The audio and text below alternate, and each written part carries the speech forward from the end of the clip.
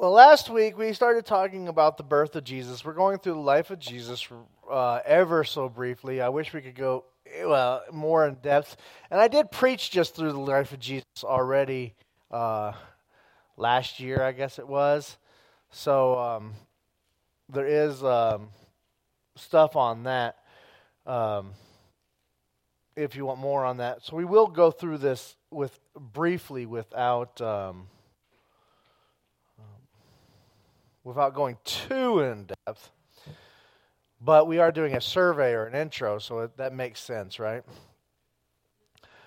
We talked last time about how the story that we often hear at Christmas time, December 25th is taken from the dating's taken from pagan worship. It doesn't match up, and we know that. The birth of Jesus took place. It says that in the scriptures that a census was taken. Now we can go back and look at Roman census records to see around when the census were taken by Caesar Augustus, and he ordered census to be taken where everyone must go to their own city or where they're from. Joseph is from the line of David, so we got to go to the city of Bethlehem, where David is from. The empire-wide census by Caesar Augustus, he reigned from around 27 BC to AD 14. He's the Roman emperor. He ordered census around the year 28, 8, and 14. So right when he started his reign, about halfway through it, and then at the end of his reign. Given the size of the Roman Empire at the time, this task of registering his people would have taken years. So it's not like, it's time to take a census. Everyone in year 8 gets started. It would have taken years. So based off of this, we know that Luke is pointing to the census of 8 BC because he references Quirinius. And so this would put Jesus' birth from the time 6 to 4 BC. We don't know exactly when because we don't know exact year. We don't know exactly what year it would have hit, Judea and whatnot. So we know it's from 6 to 4 BC is when this would have been given.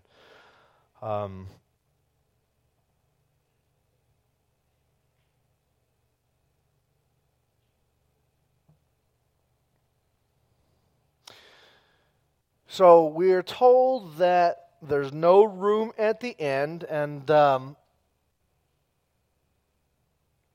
inn, I got to see what my next slide is. All right.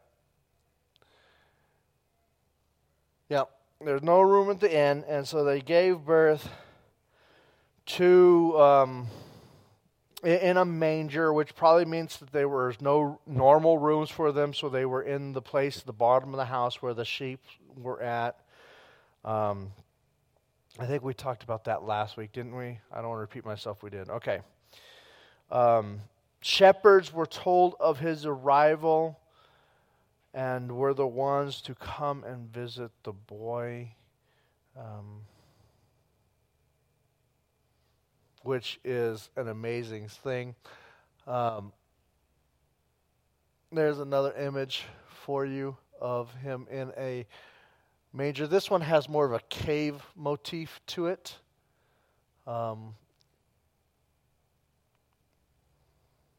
Anyways. So 8 days after his birth, they follow Jewish tradition. 8 days after he was taken to the temple in Jerusalem where he would be circumcised. According to the Jewish law, they wait 8 days and then they circumcise the male. So they'd be traveling first down from Nazareth, where they were, to Bethlehem. It's quite a trip. And a pregnant woman, none the least. And then from Bethlehem up to Jerusalem, not a long trip at all. So they're right there. And they go to the temple. And when and we're told about this in Luke chapter 2, verses 22 through 38, 39. This is the only place where this is recorded. We do know that his circumcision at 8 days was also in Matthew 1:25. And that was important, like, as they're writing, Matthew, the Jewish writer, makes sure it's thrown in that he follows Jewish tradition. But it's not like the main focus. Luke, the historian, wants to declare him as the universal God and that he's fulfilling the promise. So he brings out a bigger story into this aspect that the other authors just weren't interested in. So Luke 22, I want to read some of this. And when the day of their purification according to the law of Moses were finished, they brought him up to Jerusalem and presented him to the Lord, just as it is written in the law of the Lord. I pause right there. It says the day of their purification. Why do they need to be purified?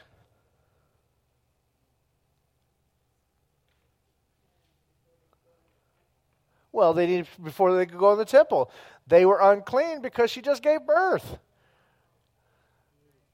According to Jewish law, they're unclean. They've been around the birth blood and birth fluids, and that's unclean business. Now, a lot of times, when in our heads we think unclean, bad, but that's not true. The Scripture is not saying this is bad. Women are not bad because they become unclean. It's you're not unclean because you're around the. It's just you can't. You're not fit for the temple process. You have to go through a period of purification before you go into the temple. And that's all it was. It wasn't like bad and good. It just is. And they're not saying that the birth process was bad. God didn't create it bad. They just weren't clean because they just went through this process. So they have to have a period of purification so they can be pure before the Lord and go into the temple. So a lot of times when you read scriptures, you'll see unclean, and our minds automatically flip that bad switch on. It's not necessarily saying bad, just not able to go in the temple. There's a big difference between bad and you just can't go in the temple. And so I think sometimes we need to make sure that we keep in mind that it's not necessarily bad. But anyways, says when they were done with their days of purification. Notice both of them because they were both there. They went to Jerusalem, present him to the Lord, just as written in the law of the Lord. Every firstborn males will be dedicated to the Lord, and to offer sacrifices according to what the state in the law. A pair of turtle doves or 2 young pigeons. We actually know that his parents were poor because they offer the 2 young pigeons or turtle doves, not the richer people would offer like goats or this was the turtle dove and pigeons. This was for people who couldn't afford lamb or goat. This is the sacrifice for the poor people. So we know they didn't have a lot of money. And there was a man whose name was Simeon, a righteous and devout.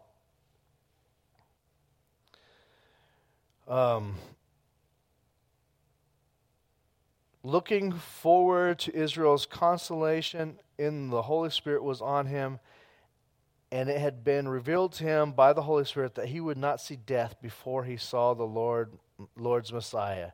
Guided by the Spirit, he entered the temple. When the parents brought in Christ Jesus to perform for him what was customary under the law, Simeon took him up in his arms and praised God and said, "Now, Master, you can dismiss your servant in peace, as you promised, for my eyes have seen the salvation.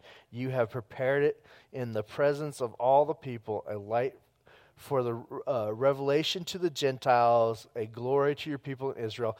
Once, notice again, we're in the book of Luke, that universal Jesus for the Gentiles and all of Israel, universal Jesus.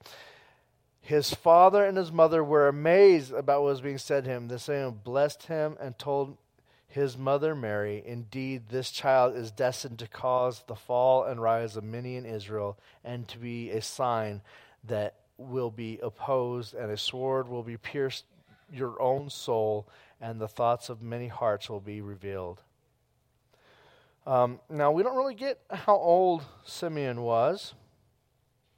I've heard some nice tales, he was 800 years old, but God just said he wouldn't die till after he saw him. He could have been 28. We don't know. But because he said God would not let him die till after he's seen him, so we assume he's at least of some age. But that's an assumption. We don't know.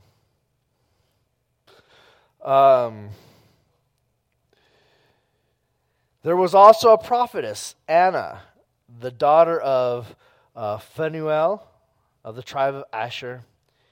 She was along in years, having lived with her husband 7 years after her marriage, and a widowed for 84 years. So she now we know she's up there in age. She did not leave the temple serving God night and day with fasting and prayer. At the very moment she came up to and began thanking God and to speak about him to all who were looking forward to the redemption of Jerusalem. So Anna praises him. So we have two people, two witnesses declaring him as the Messiah. Why is this important?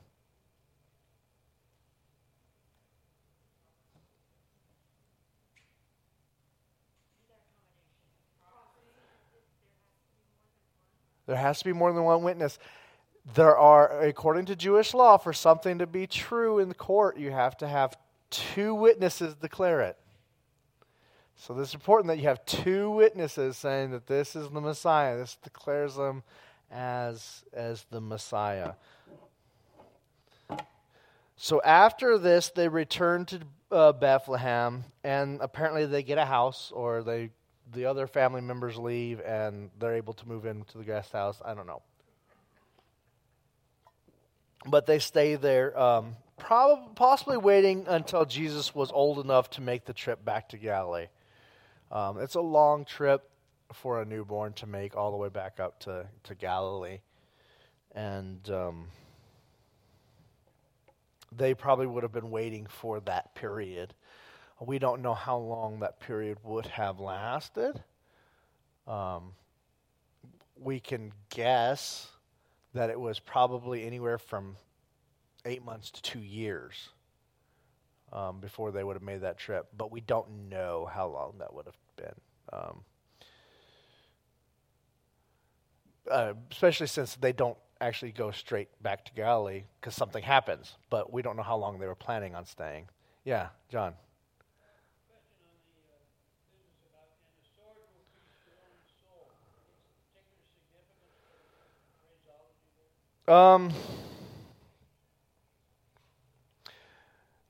I'm sure there is, and I'll leave it to people smarter than me.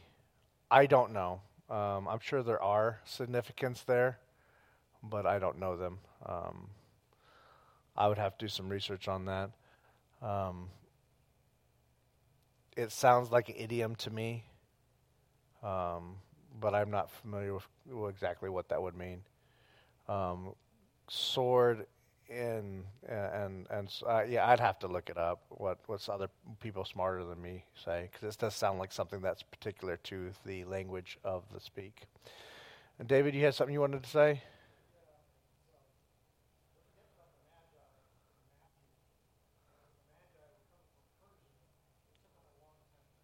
Yeah, we haven't gotten to them. Well, actually, that's where we're going now. But yes, thank you.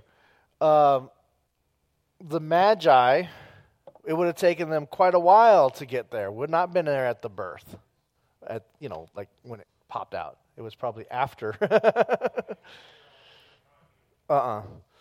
David, what's your understanding on that?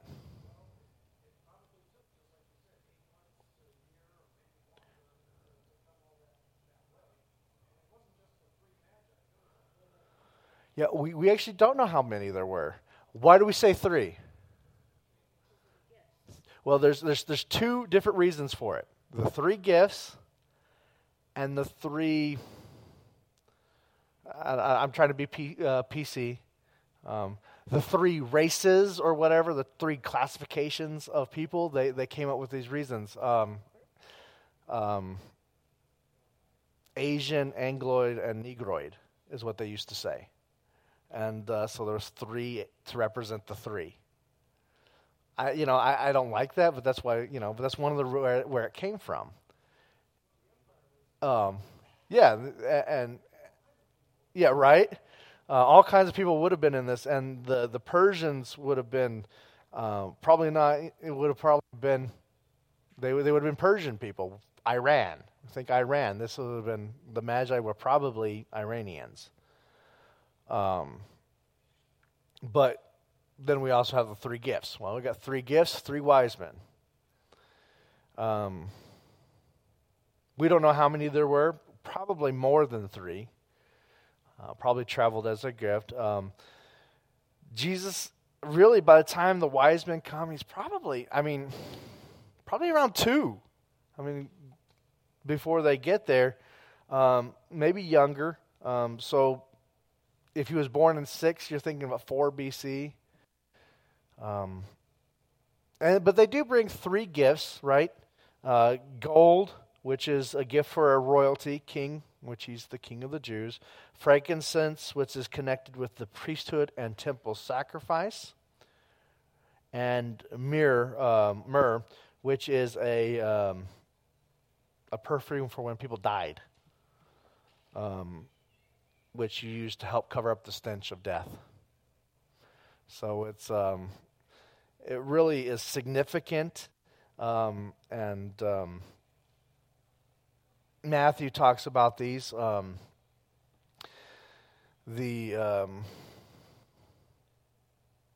trying to remember exactly what passage that is.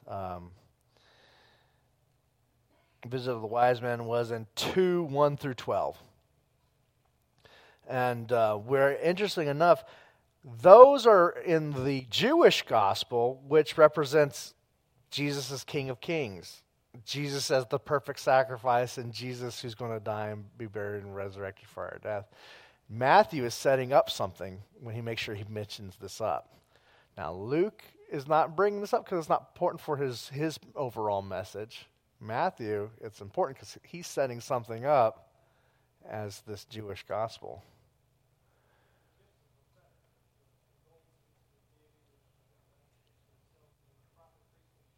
That's right. His office is a priest, prophet, priest, absolutely.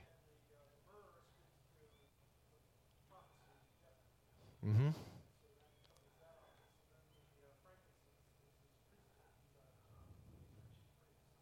Absolutely. Now, so if we'll say he's 2. We don't know exactly how old he is, but we'll say he's 2, because we think he's probably anywhere from 2 or younger at this time. The wise men come, and now they give him some advice. They tell him, don't go straight up. Why not? Yeah. Herod's found out that a king of the Jews has been born. Remember what his nickname is, and he's been declared by the Roman emperor King of the Jews. This is a direct challenge to his authority. This would have been seen as treason to the throne. So Herod wants to kill him. So the wise men tell him, don't go straight up. Go down to Egypt.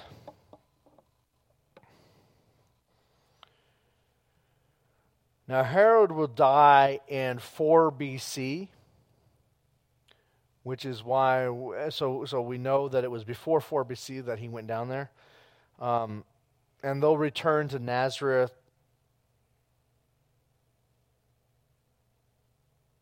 sometime later.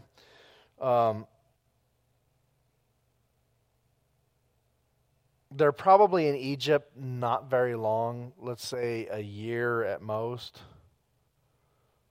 given the dates of death and stuff like that.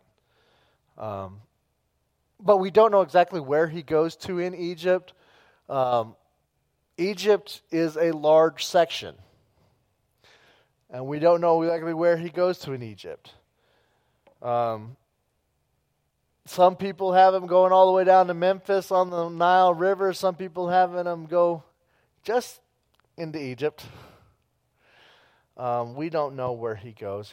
They say he goes to Egypt, which is something that takes us back to all those Old Testament passages we read. Remember that they go to Egypt for survival. That's where they go for survival. There's something being claimed here that Matthew is bringing out, that this idea of the Jewish Messiah has been to Egypt just like we were, our people were. He's gone to Egypt to, it's reminiscing of that story that we've already seen. So like Matthew, who's that Jewish one, he's the one who brings this up because he's telling the story to the Jews. Luke leaves it out. It's not as important to him for what he's doing. I bring up Matthew and Luke because they're the ones telling the story at this point. John and Mark don't get here yet. Now, if you like Gnostic teachings or mystic teachings, which are not biblically based, there's all kinds of fun stuff people do with this time in Egypt. It's where he gets trained to be a priest, and he learns all the magic stuff he does from the priest in Egypt, and there's all kinds of fun stuff that people do with this, and it all comes from this mystic Gnostic because they don't believe Jesus is God. He had to learn it from somewhere else. Well, it was from Egypt. Therefore, we can claim all kinds of things about Jesus that don't make him God. And there's a lot of stuff out there about that. And so you will see it if you are studying this time period at all about Jesus. You're going to see this kind of thought. And it comes from his time in Egypt. Of course, they'll put him, like I said, he's there for probably like a very long year maybe. And they'll put him there till he's like 18. Because they want him to be a priest of Egypt, not Jesus the Messiah. They're trying to reposition him.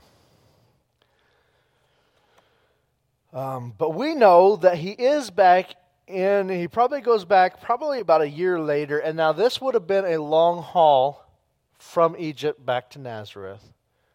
And we don't know how long that would have taken him. Remember, they're on foot, no cars. The average person walks about 20 miles a day. So that little dot right there says 60 miles, so that's probably about 3 days walk. So you're looking at, several weeks. And we don't know how long he took. He's a kid. Jesus, they got a baby with him or a 2-year-old. I can only imagine walking that far with a 2-year-old.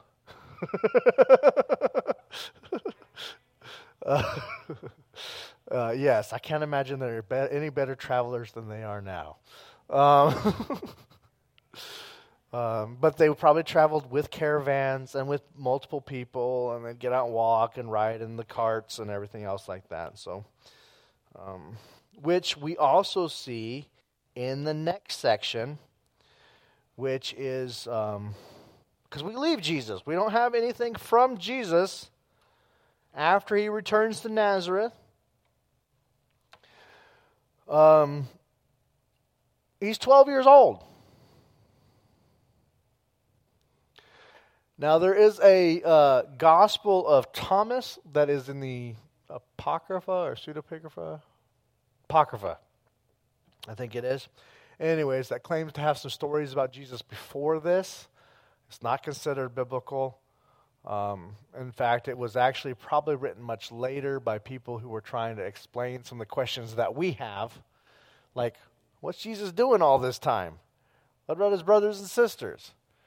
And it's got some interesting stories, like, Joseph cuts a chair too short, which tells me it was made afterwards because they wouldn't use the same chairs. And Jesus, grew it longer.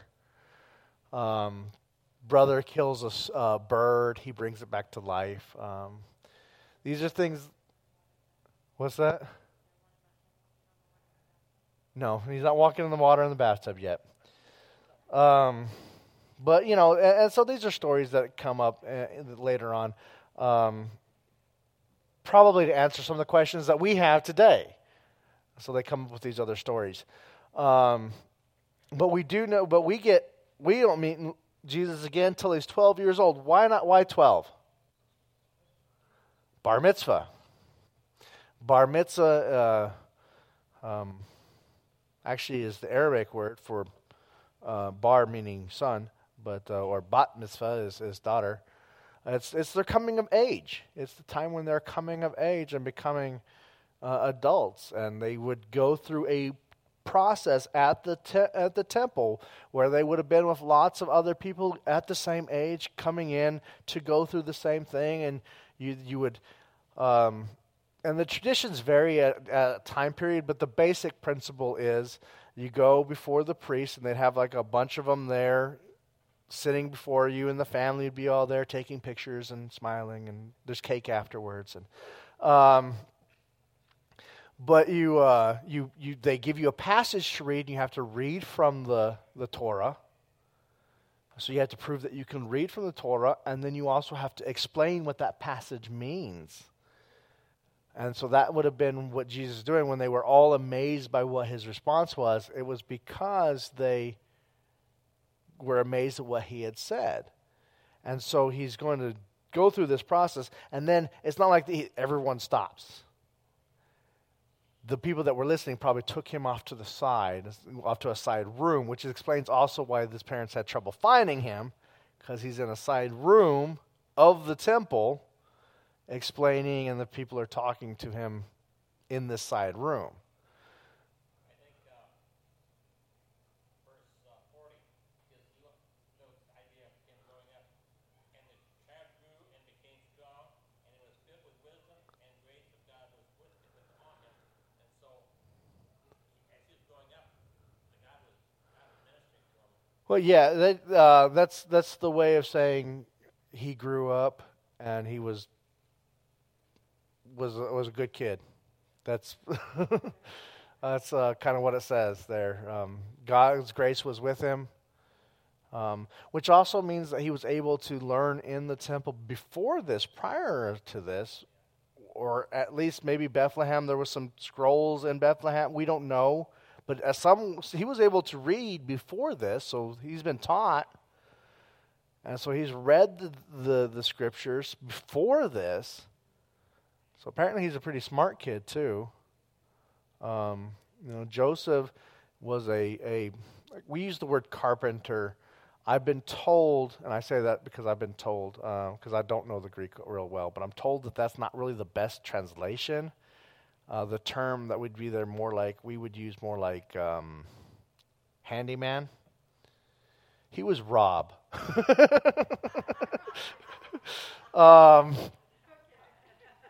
He was a fix-it man. He did, carpentry, but he also did, whatever needed being fixed around the town. That was who Joseph was. And so,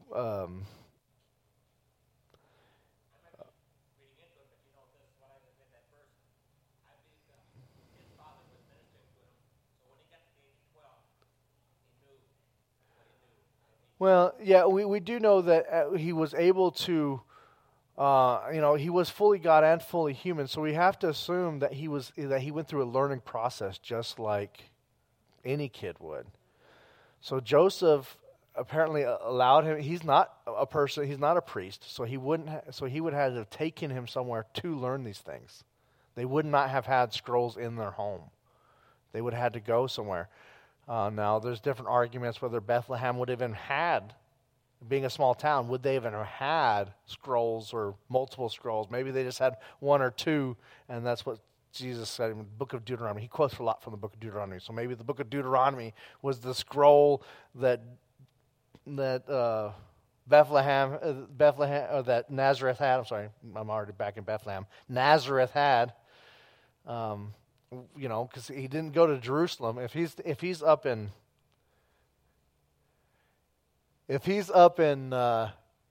Nazareth, he's not going down to Jerusalem all the time. It's not like, hey, I'm going down to Jerusalem to read from the temple. So there's got to be some kind of learning going on here. Yeah, they would have gone down at some times for the feast, and we do know they were observant. So they would have gone down sometimes. But I wonder if there was something, like if it seems like to go become a rabbi, you have to go through a lot of training. And there's other arguments with that. I would imagine he would have had some scrolls in Nazareth or in the surrounding area. There probably was a local synagogue or something that passed for a synagogue. According to the tradition, by the time, around that time, let's say Acts, but, around that time, if there was more than 10 men that could gather together, you were supposed to have a rabbi and some kind of synagogue or house where you met in, or some kind of local church. So I imagine there was at least one or two scrolls there. We are so blessed that we can just hey, I've got the whole thing right here. Yeah.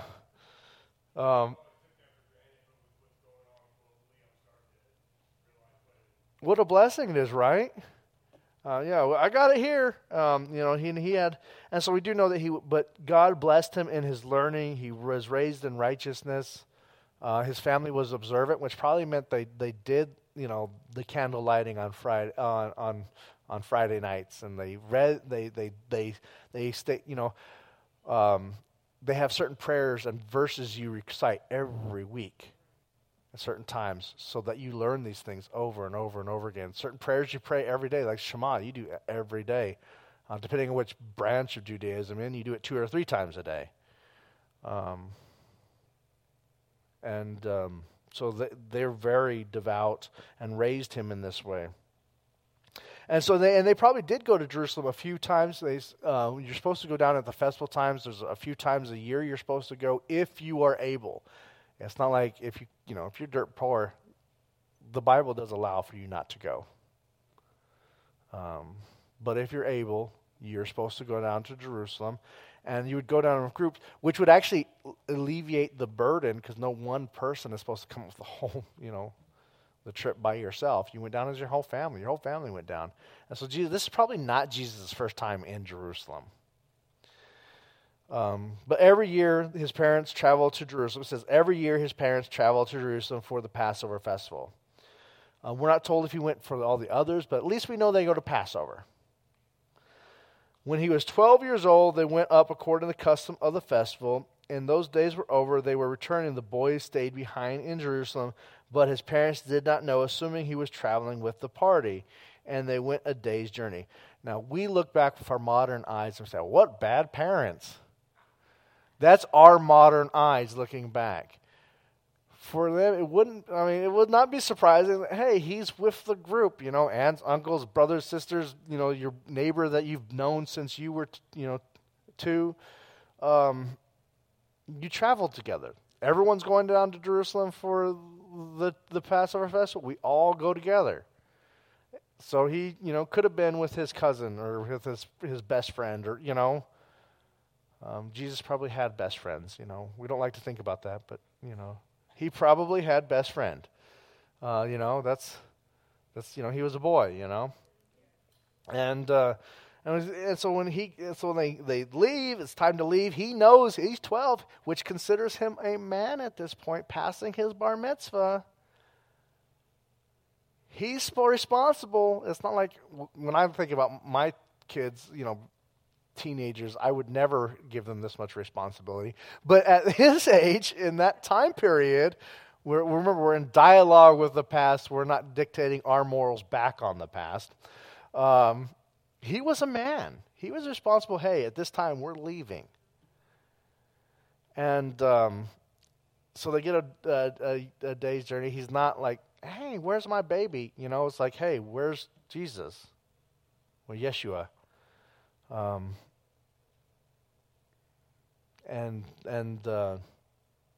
Well, he's not here. I don't know. I haven't seen him. And so they get so they run back. They have to go back and they search for him in Jerusalem. That means they have to leave the safety of the party. They have to leave the group. Probably some embarrassment going on there. Remember, honor, shame society. This looks like they're bringing shame upon them. After 3 days, they find him. This 3 days, there's that 3 days. We're going to see that quite a bit in there. This is an important moment right here. 3 days they're looking for him. Oh, that's something to that. And they find him in the temple, sitting among the teachers, listening to them and asking questions. And see, he's not just talking this whole time. He's been there with them. He's asking questions too. He's learning. He's an inquisitive person. He's learning. He very well might be. This is why he's growing in grace and wisdom. He doesn't know it all. He's asking questions. He's amazed. They're amazed by his responses, and he's asking questions and listening to them, and they were astonished at his answers, and so, like I said, they're probably in a side room or on the steps off to the side, so it's why they can't find him for a while. And the parents see him. They're astonished, and his mother says, "Son, why have you treated us like this? Bring shame upon us. Your father and I have been anxiously searching for you. But why were you searching for me?" He asked them. "Didn't you not know I'd be in my father's house?" But they did not understand what they said to him. They probably were pretty mad at that. Well, you're not in your father's house. Joseph's father. We got to go home. Bring shame upon us. They were probably mad at him, which is understandable. But we know, and the author of this, Luke, he brings this in because he wants to establish who the real Father is. And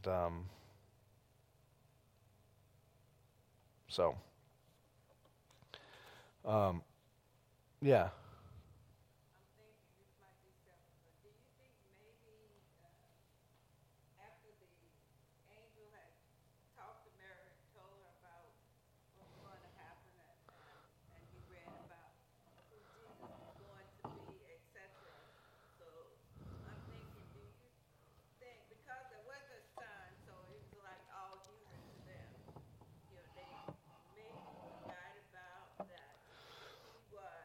Born special?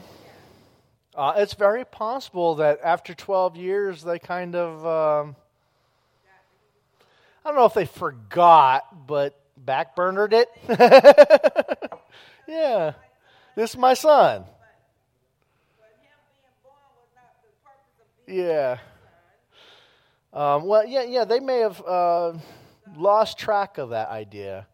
Or maybe Joseph never really did, and he may have treated him differently. We don't know.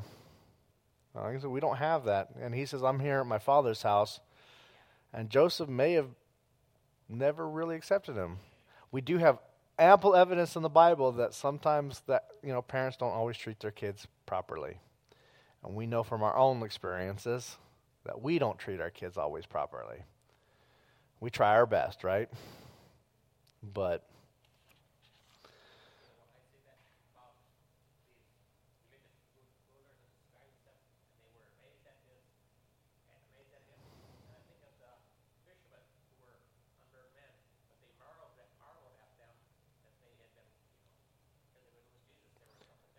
yeah, they noticed. That's right. The fishermen even noticed that he's something different. And a lot of times we think these fishermen, they were uneducated, but they probably had already heard messiahs and rabbis talking, and they're saying, "Hey, this guy's saying something, different. He stands out.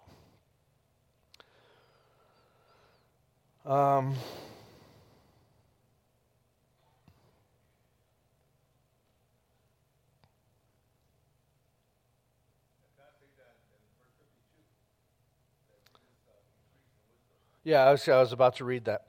Verse 52, it says that Jesus advanced in wisdom and statures in favor with God and with people.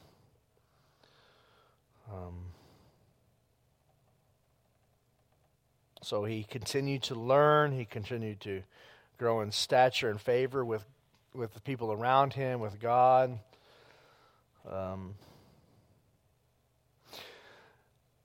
So then we have a break in his life. What time is it? Yeah, okay.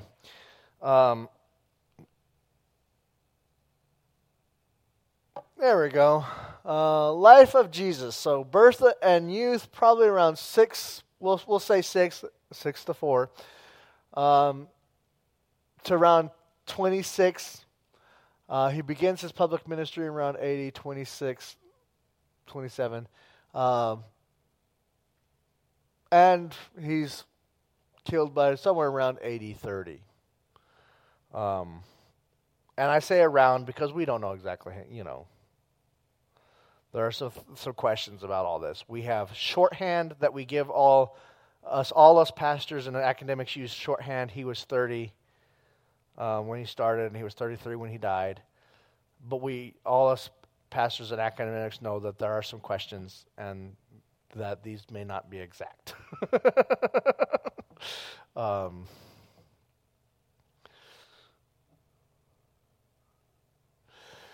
But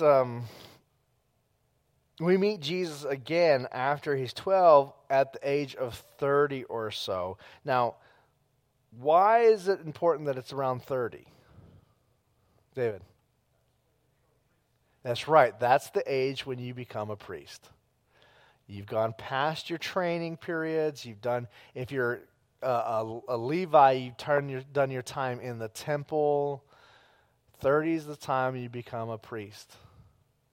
So it's important that we see him again. We don't get to see him again until 30 because that's the next point that matters to the story. And that's the point when the other... that's the point when we see Matthew, Mark, Luke, and even John is there in around when he's 30. That's the important one. The baptism of Jesus, which we'll talk about here in a minute, is found in all 4 of the Gospels. That's for all 4 of the stories, all 4 of the goals that they are all preaching. Remember, they all have different goals in mind when they're writing their Gospels. All 4 of them, this moment is important for all of them. So,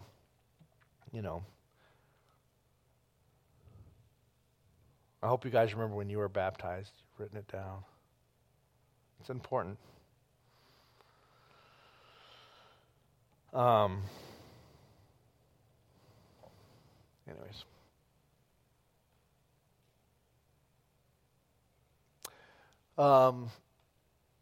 What's my next? Yeah, okay. We'll go to that in a minute.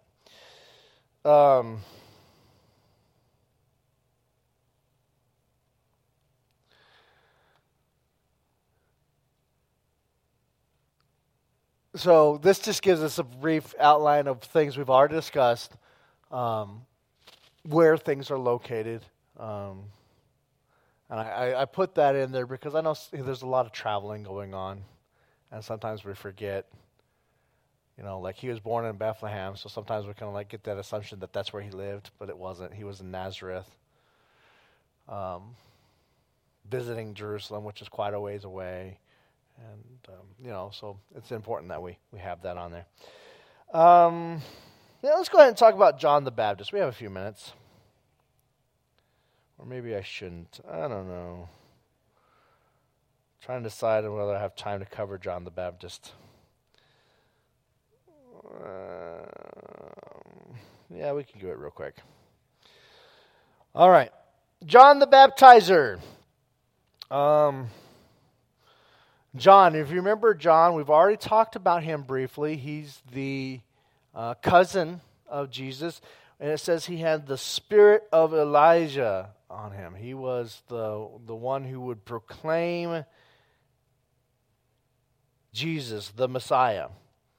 Now, at the time John has gone out into the desert, he's wearing camel hair and leather clothes, eating bugs and whatnot, which sounds exactly like the pastor we need, right?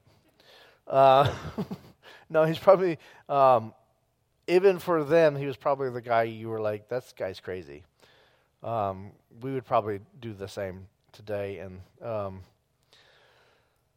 But he came to say that one greater than he was coming, and he was a rabbi teacher, and he would baptize in the river, declaring. And baptism is not new to is not only a Jerusalem Israelite thing, but it is something that they use to symbolize purity. So it's not just a Christian thing; it was something the Jews did as well to symbolize being clean and repentance of sin. John himself seemed to be anti-temple, anti-nationalist, anti-establishment. He preached that God requires repentance, confession of sin, baptism. And he will baptize with water, and he'll say Jesus will baptize with the Holy Spirit.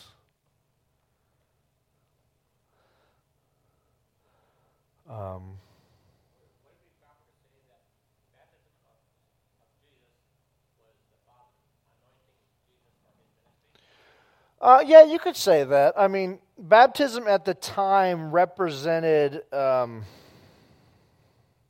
one's sincerity in the faith, that you were going to be clean and pure and begin the faith. And so Jesus was going through this process as he was becoming a priest to symbolize his ritual purification to be a priest. He had to be ritually pure. And we see that the Holy Spirit comes upon him in the form of a dove, and God places his hand upon him. So we can definitely see that God was anointing him at this time. Some people, and I disagree with this teaching, will even say that this is the point where Jesus became the God Messiah. He was not fully, and I disagree with this teaching because it goes up against too much of the other scriptures, but this is the point that they all point to, that he was anointed, and this is adoptionism is what the big word for that is, adoptionism. He was adopted as the Son of God at this point. But it would be the time that Jesus was anointed. And it was also when Jesus was declared, "This is my son." It was a public testimony. Before this, we've had Joseph and Mary and Elizabeth know, Zechariah know, and I don't know who else they've told, but there's no public outcry here, announcement here, and of course that's one of the things we've taken into why we baptize. One of the reasons we baptize the church is for ourselves, to symbolize Bethany, but it's an outpouring, part of our confession to everyone else that I have done this process as well. And Jesus is when he's baptized, he's declaring to everyone else, and God declares him as being my son, with whom I'm well pleased. And, of course, we have a wonderful example of the Trinity there at this baptism. Actually, maybe the clearest for our modern readers. There are other places that if you're Jewish, you might see it differently. But for our modern readers, this is the clearest place where we see the three aspects of God working at one time, where God the Father is saying, "This is my Son, whom I'm well pleased," and the dove comes and the Holy Spirit comes and lands on him. This is the Holy Spirit, and so we see this three aspects of God working at one time in this passage. So for our modern times, this is the one we go to. This is our go-to passage about the Trinity. Um, and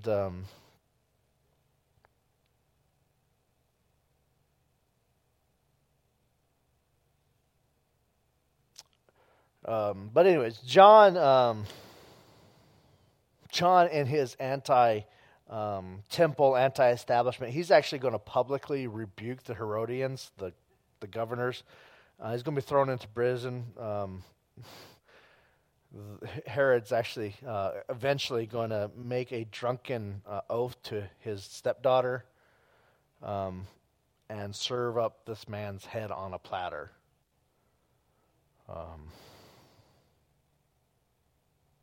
Because she was mad at him for saying stuff, about the family. So that's how John's going to die. But we don't actually see a lot about John. We see John actually relinquishes a couple of his disciples to go and follow Jesus.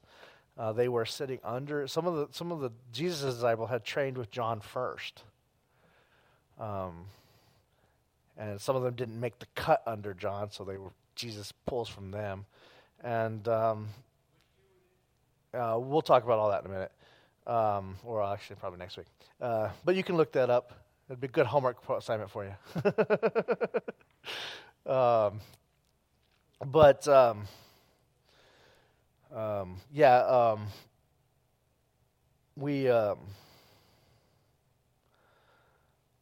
But anyways, so John, we do know that some of them, when Jesus, seemingly get in trouble, they go back. They try to go back to John, and but John declares that Jesus is better than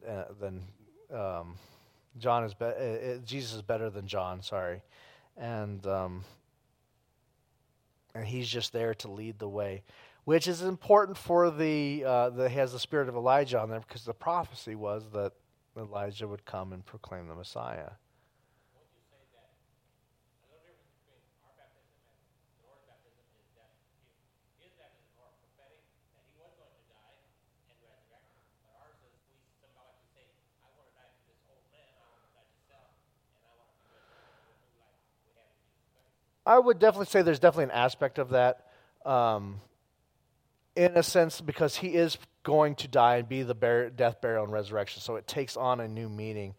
Though the idea that I'm being buried, my sin is being washed away as I'm being buried and raising to a new life, also meant that for Jesus' baptism, because that was already something that had been established. So I think Jesus he didn't rewrite it, he just added to it.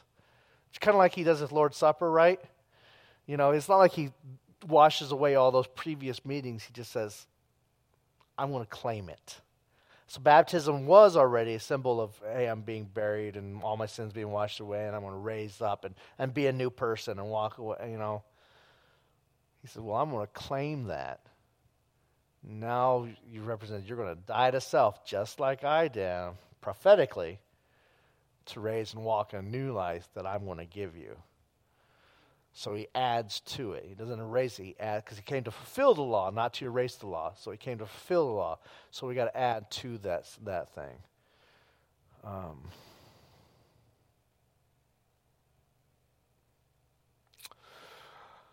All right. Well, we don't have time to do that one. So we'll stop there. We'll come back to that one. That is right after his baptism. He heads out into the wilderness, and we don't have time to cover that today. I'm not covering it in 5 minutes anyways. Anything else we want to say?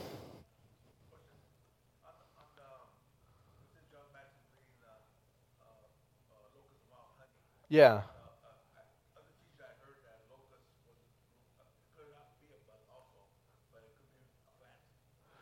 No, locust is usually considered the bug. Now, locusts go through a period of, like the cicadas here we have in the United States, they go underground for like 7 years. And so he would probably have been digging these things up under the ground. So but it's possible that the plants would be there as well, maybe. But it says locust, so we got to assume he was actually eating the bug. kind of like a grasshopper, but they're bigger. Locusts are, but yeah, they would have been underground. He's probably digging these things up from under the ground, and you would eat them. Now, locusts eat plants like crazy, so yeah, good source of protein. Now, was he eating other things as well? Probably.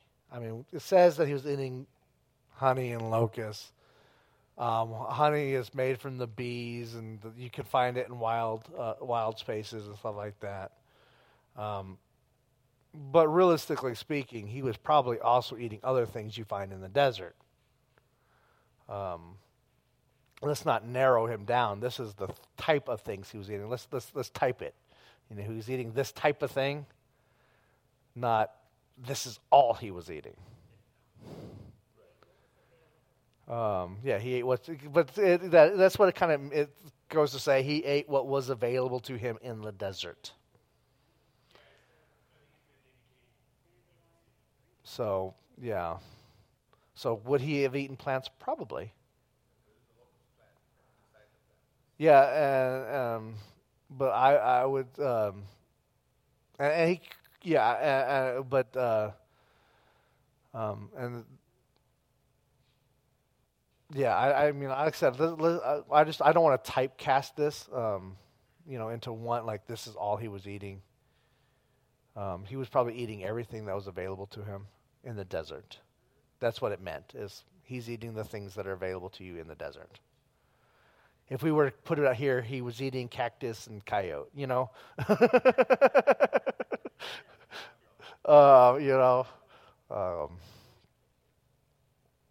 Ram is out there. I don't know. We're in the mountains. You can get some ram. Yeah.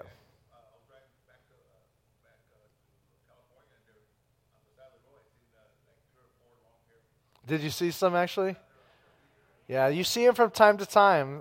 They don't come down from the mountains too often. Usually I see them up on the mountain tops, but yeah.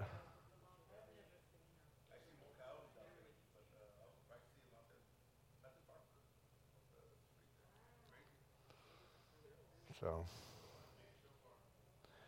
yeah, make a shofar out of it.